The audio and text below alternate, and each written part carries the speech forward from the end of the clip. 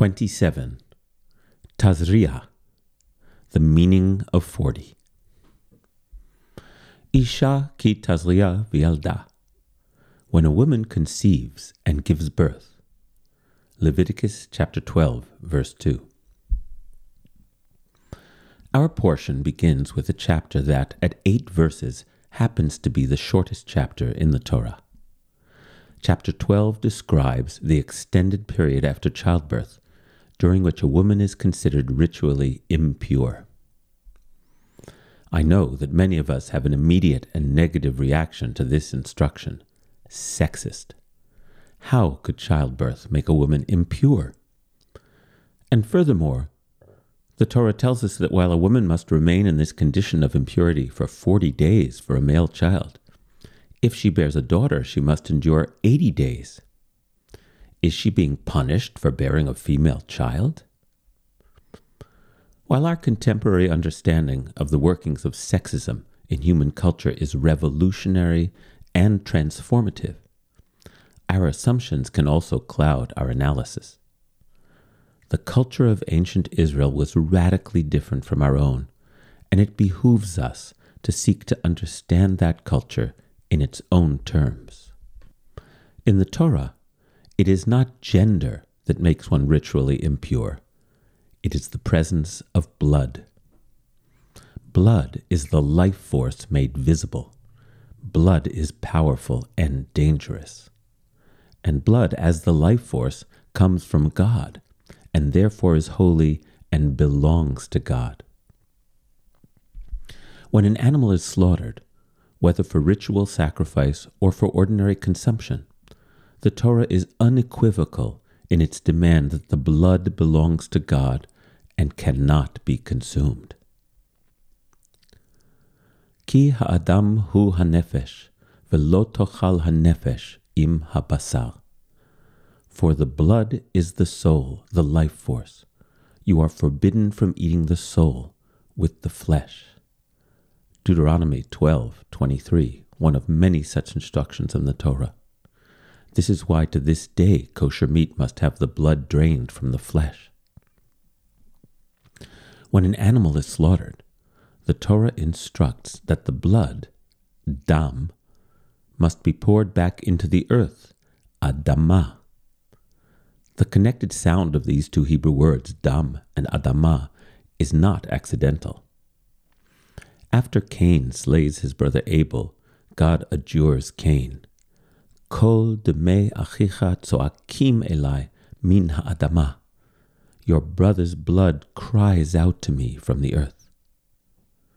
I should also note that the Hebrew word for human being is Adam.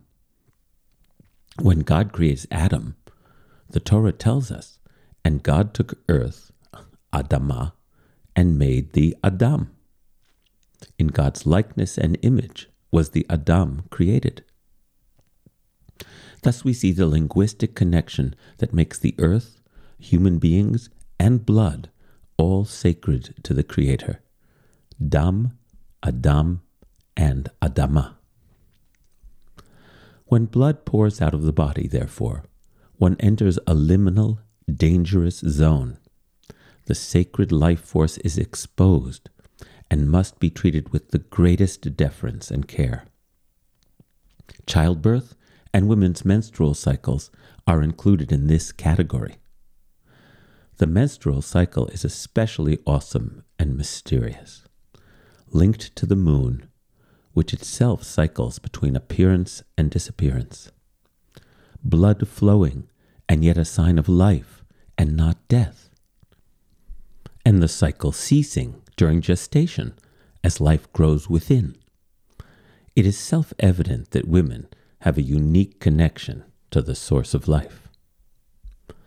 The Torah's term for the category I translated above as ritually impure is tameh, and this is how tameh is usually rendered. Tameh is often translated also as defiled.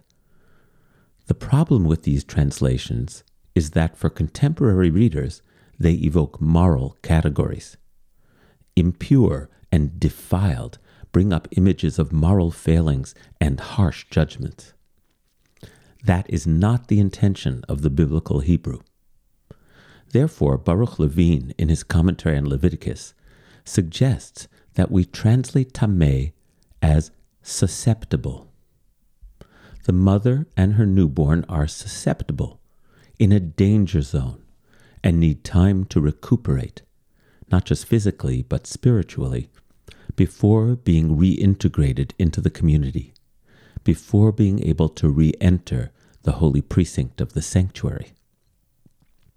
Rather than a punishment for being female, what if in the mindset of ancient Israel, this time of susceptibility was a protection for being female, for being the gender that opens its body and brings forth new life, an ability that in the ancient world was not only awe-inspiring and miraculous, but also often fatal. Without mothers, the community would obviously not survive. Still, pregnancy and childbirth were like walking a tightrope with no net. The odds of disaster were terribly high. Every birth was also a brush with death. So the Torah set a lengthy period of time during which the new mother was considered to be in a state of tum'ah, susceptibility. For a male child, the period was 40 days, and for a female child, 80 days. At the end of that period, the mother would bring an offering to the tent of meeting, and the priest would declare her once again to be in a state of tahara, ritual purity. The woman, with a healthy, growing baby in her arms, would now fully re-enter the life of the community. But I have always wondered, why the number 40? We know it well. The rains of Noah's flood fall 40 days and 40 nights. Moses stays on Mount Sinai 40 days and 40 nights. And most famously, the children of Israel are made to wander 40 years in the wilderness before they can enter the promised land.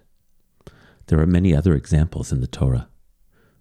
Given the primarily symbolic use of numbers throughout the Hebrew Bible, 40 is meant to represent something. But what?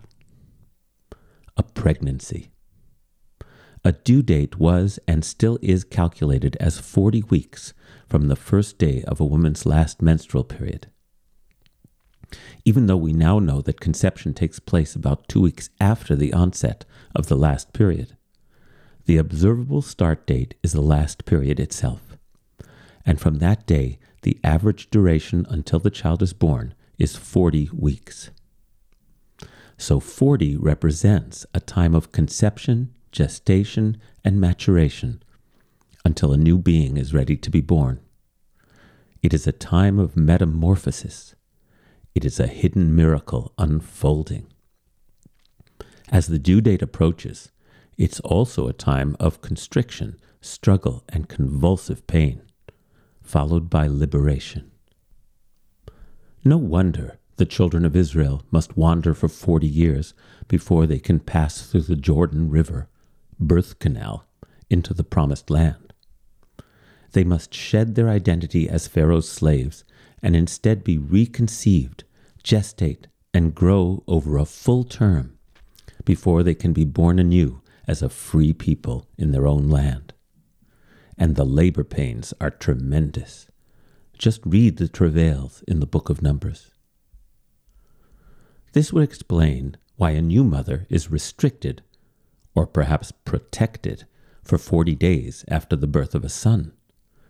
1 day for each week of pregnancy, a symbolic correlation during which she becomes reintegrated into the life of the community. The question remains, however, why the period is doubled to 80 days when the baby is a girl? Although we might initially think that this is a punitive measure, what if instead it is an acknowledgement of the life-giving power of women? In this case, a birth giver has given birth to a future birth giver. The new baby girl will mature and one day enter that same intimate relationship with blood, the essence of life, and she will gain the ability to be a life giver herself. And today we know that baby girls are born with all of their future eggs already nestled in their ovaries. Future life is already contained in the newborn girl. Perhaps then the double period of 80 days mandated after the birth of a girl child is not punitive, but rather an acknowledgement that a new life giver has been born, and 40 additional days of waiting might help to inoculate this baby against the dangers she will one day navigate as she brings the next generation into the world. For women are indeed godlike in their ability to bring forth new life. They bear a mysterious, awesome, and dangerous power. Men and women both are intimate with the life-sapping potential of blood flowing from our bodies. And the Torah requires both men and women to go through a period of susceptibility and then reintegration when they contact the realm that might lead to death. But only women become intimate with the life-giving potential of the blood that flows from their bodies. When that flow temporarily ceases for 40 weeks, the miracle of a new soul grows in their womb.